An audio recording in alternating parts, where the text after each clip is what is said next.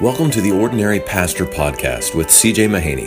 This podcast is devoted to helping ordinary pastors with the extraordinary privilege of serving God's people in their local church. And now, here is CJ with your host, Mickey Connolly. Hey guys, welcome back to the Ordinary Pastor Podcast. And just one announcement to make you aware of that now the Ordinary Pastor is going to be on iTunes, so you'll be able to access this podcast through iTunes. Is that going to increase the listening audience to potentially double figures? I'm hoping to move to number one on the top charts, Ordinary Pastor. So we break the 10 people listening threshold. Yeah. Well, how do you get on the top charts? Like, if the guys just listen like 5 minutes a day, do you get more hits on your chart? I have no idea. I don't either. I was hoping Mike did. And yes, it's not a concern. Come on, guys, let's get to the top of the chart. Oh my! We want to replace Dan Rogan or How Things Work, or we do not, and you obviously don't know what you're talking about. So I would encourage you to press on with the interview. The last time we talked about deep work. Yep. And one of the things that came out of that conversation was reading as part of deep, undistracted work. Yes. So we thought we'd take the time for this podcast to jump in on that topic. Yep. So, CJ, let me just turn it right over to you. Why must reading be a priority for a pastor? Good question. Reading must be a priority and passion actually for all Christians, but particularly for a pastor, because reading is a means of grace. Reading is a means of growing in one's knowledge of God. Reading is a means of encountering God. Reading is a way we love God with our minds and is a means of cultivating our affection for God. Reading for the pastor is a means of replenishing one's soul, and I would argue that a pastor's soul needs to be replenished. Pastoral work is heart work. It is daily, tiring heart work where one is happily serving others, but one concludes the day normally tired in one's soul, and sleep, though it is a gift from God and required, it's not sufficient to replenish the soul of a pastor. So reading is not an option for a pastor and must not be marginalized in a pastor's life. Our friend Mickey, our friend John Piper, he acknowledges and addresses this in his fine book, Brothers, We Are Not Professionals, when he writes, I, for one, am not a self-replenishing spring. I like this line. My bucket leaks even when it is not pouring. My spirit doesn't revive on the run. Without time of unhurried reading and reflection, beyond the press of sermon preparation, my soul shrinks and the specter of ministerial death rises. Few things frighten me more than the beginnings of barrenness that come from frenzied activity with little spiritual food and meditation.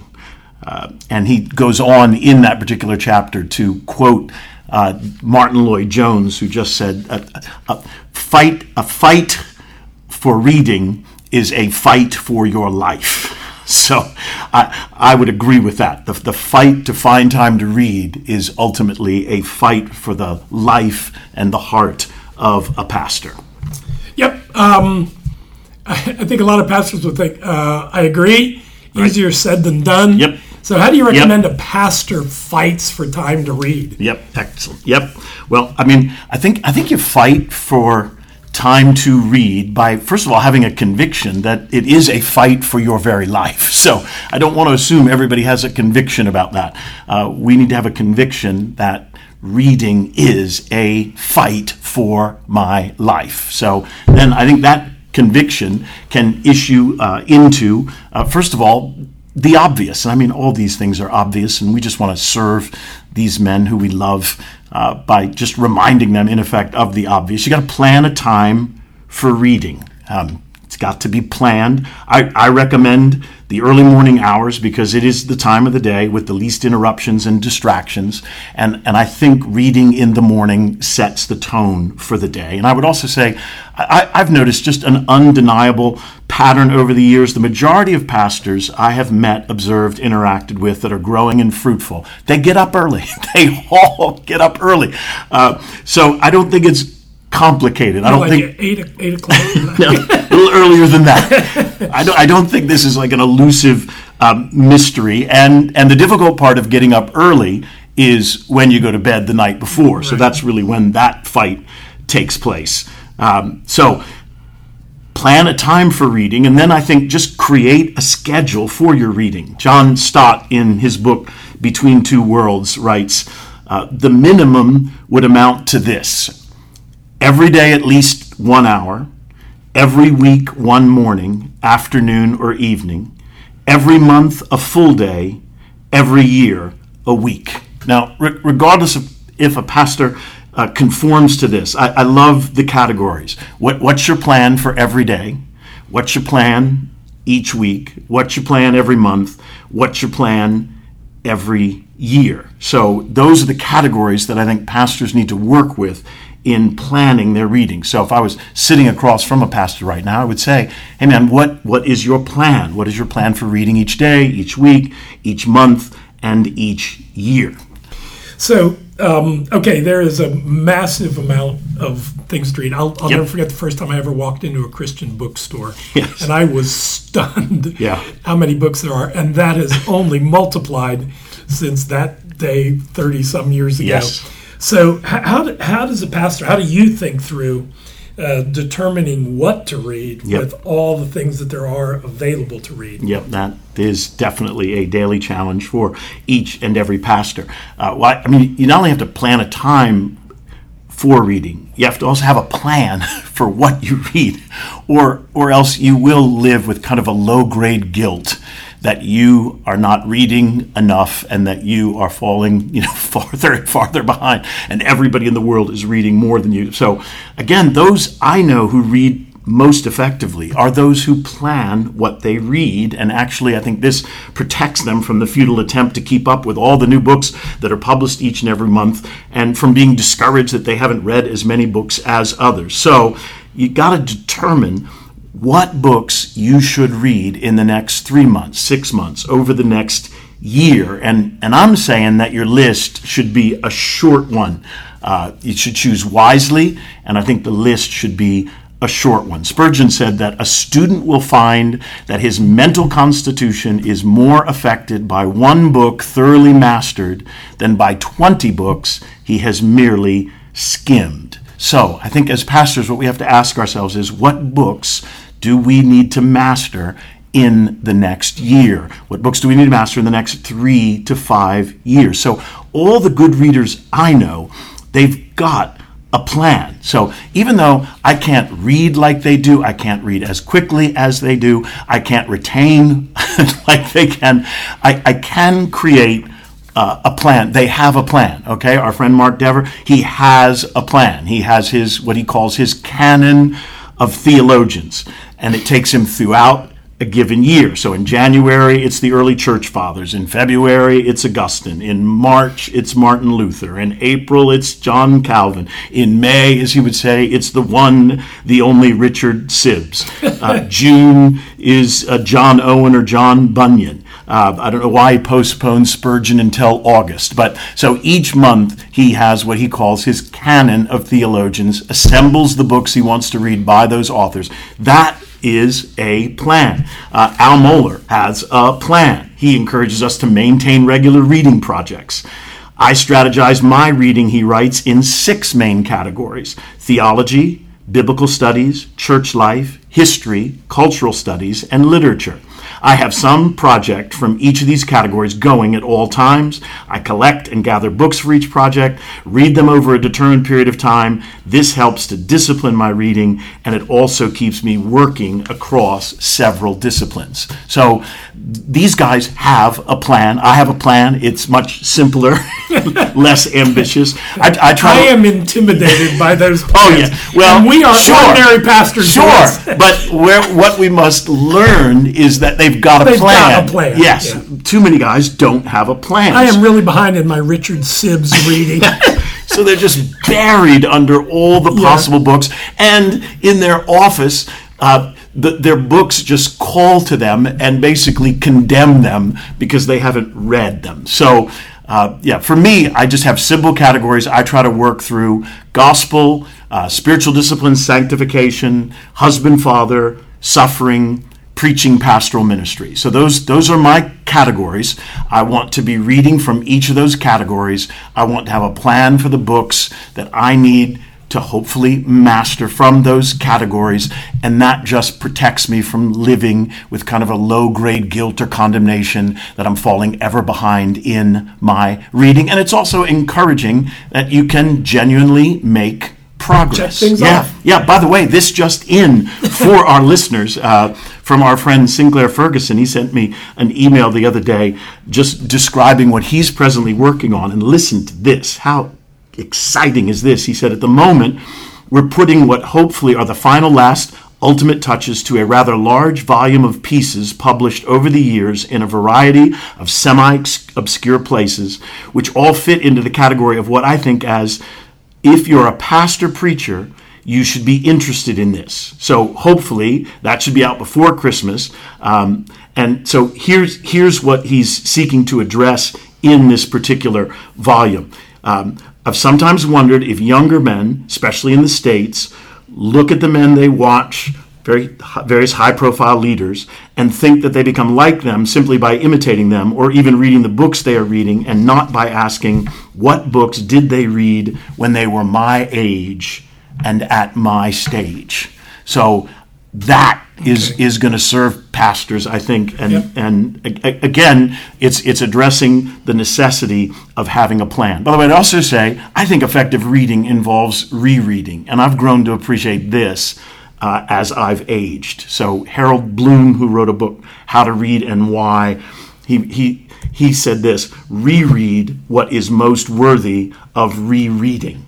So in my experience, each time I reread a great book, I not only remember what I've forgotten, I'm not only reminded of what I've forgotten, I see something for the first time. I perceive something for the first time. There's always sentences that I didn't previously underline that jump off the page. So I'm always richer for a reread of a book that is worthy of a reread. And by the way, let me just say one more thing, because I don't think we can cover this topic without addressing what I think is the common discouraging experience of ordinary pastors like myself, and that's you read a book, and then in a matter of days you really have forgotten most of what you have read. I mean, I've been through this so many times.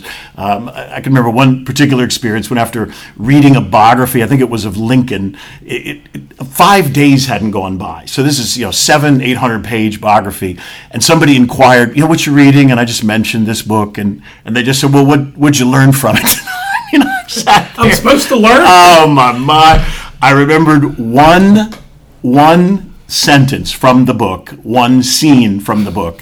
And I just remember finishing that conversation thinking, how discouraging is that? I mean, it's only been a matter of days.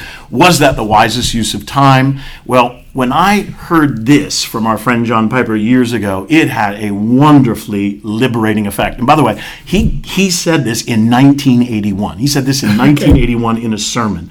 He said, what I have learned about serious reading is this: it is sentences that change my life, not books.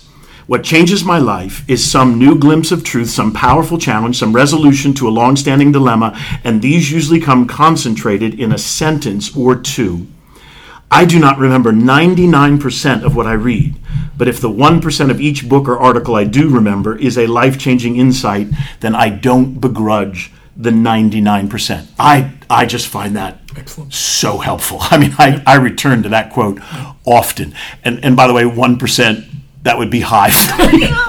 Yeah. I remember less than 1%. But as you're reading then, you're really looking for sentences and reading with the hope that you are going to encounter by the grace of God sentences that are going to change your life. The purpose of reading is not to try to remember as much of what you've read as possible. Okay. Yep. First of all, congratulations for 5 days before you forget. I'm like 5 hours. So, well done. You're well ahead of the game. It's so discouraging because we love to read and you retain so little. And then you interact with one of these guys who has a photographic memory and it's just no fair. I hate those it's no fair. It's no fair. Yep. Let me, I want to get back to what to read, but since we're on this topic, so if you're reading a book, look for, how do you remember? What's your system for marking? How do you when you go through a book? How do you get back to glean from that book? Yeah, when you're not going to reread the whole thing. Yeah, and so I'll give you my simple approach to this. What's important is that each guy has an approach to this. My approach is simply this. So you got to realize, okay, if I'm only going to remember 1% at most, I'm going to forget 99%. How can I retain that 99% in some form, in some way, so I can access it in the future? So for me, if I read a book and it's a good book, I am attacking it, I am marking it. There are checks, there are underlines, there are yellow marks, there are pages that are dog-eared. There are notes on the side that alert me to points that are made and their relevance for a certain topic or a certain passage. And they're these great, what do you call these things? They're these great little colored things that you stick on books. I don't know what they're called, but I love those things. You got to find the right colors, though, because at times they want feminine colors. No, exactly. They're trying to move the pink, and you just can't have that. Or fluorescence. These are helpful. So whatever they're called, they're just these little plastic things I don't know what stick they're in the key places. You are identifying invention. them in the book that's sitting here. That is a great invention. So when I'm done reading a book, then the next phase is to work my way back through it. And this is what I do. And I mean, I can just hear people laughing at this. I love hard copies. I love working with paper. So I just create a way for my assistant to make copies of each and every page that I want to preserve so that I might put those in the appropriate files. So I'm still working. I'm one of the last people probably on earth that is refusing to, I'm sure, benefit from technology. There's just not time. I'm too old. I agree completely. Yes, I'm too old. So the point isn't to emulate my example, and I'm sure that has no appeal to our listeners. But the point is you got to have some system you create in order to, by review, retain. And this has just happened countless times where in the future, and I mean sometimes it's the distant future. This just happened this last week where I went to a folder on a topic that was related to the passage I was preaching, and as I opened the folder and looked through it, there were a number of items from books I had previously read years ago, books I had completely forgotten, with content that was helpful.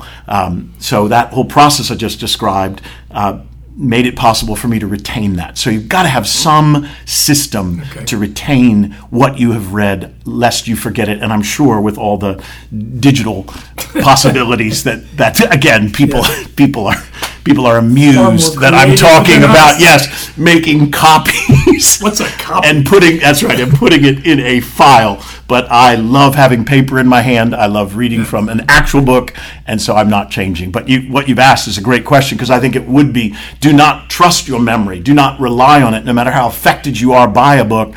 And what you read in a book, you're going to forget it, and you're going to forget it real quickly. Yeah. So Mark, if Piper's only remembering 1%, don't you flatter yourself that you're remembering more than 1%. You're not. You're remembering less than 1%. So don't be a dope. Create a system to retain what you have read. Yep, good. If I just join in, if I read a really good book, I will go through and just type up a summary of the book. Excellent. That's really helped me. Yes. So that I can just go back. Yes. And, oh yeah, that. So just Yes. different ways is the point. Yes. And then your marks, your checks, your little plastic things. Yes. Just to help you find that again. Yes. Okay. Absolutely. Good. Okay, guys. CJ, thank you. This has been excellent. And because we want to keep these podcasts about 20 minutes or so, Yeah, good. I'm going to stop don't here, make and this we're long. going to pick this up next month. Good. Oh, yeah, we got much more to talk about. Yes, we do. Yeah. So just by way of review, plan a time for reading. Yep. Don't just assume that it'll just fall into your Nope. lap. Make it happen. It's a fight for your life. It's a fight. Yep. And then have a plan for what you read Yes. in those times that you set aside. So Yes. I really want to pick up on that one next month. So, Good. Let's do it, man. For now, thank you guys for listening. Yep. Let me just, by way of reminder, if there's topics you'd like us to cover or questions you'd like us to answer, please sow those into me. Yeah. Thanks for listening. Yeah, and remember, now we're on iTunes. Oh yeah, So- we're on iTunes. we are soaring we can up the serve charts. an expanded audience. Oh yeah. Yes. Oh yeah. Yeah. Send it to your friends. Send it to your. Yeah, some of our listeners are wondering, like, why are you on iTunes? It would have been wise to keep this as confined as possible. They don't even realize that we hardly know what iTunes are. That's right. Oh, Yeah. That's so true. I wish I could find this on Oh, iTunes. man, we are old guys, and we are not conforming No. to this technological world. By the way, Yep. I don't think we're on iTunes yet. So when I mentioned this to the pastor's Oh, that's college great. class, they all on their phones immediately. Oh, that's great. So you're making an announcement that we're on iTunes, and we're not even on iTunes. Well, I think we're getting on there. Okay. What kind of host are have- you if you're announcing something Well, I have that people- isn't even taking I have place? people. I have people that do these things. Well, My people I'd are a little recommend in the behind. future you'd wait till your people tell you something has actually happened before you announce it. Well- because all 8 listeners. Now we're searching iTunes. I'm sorry, folks. Oh no! Now those. Go ahead. All right. See you next month. Better to quit.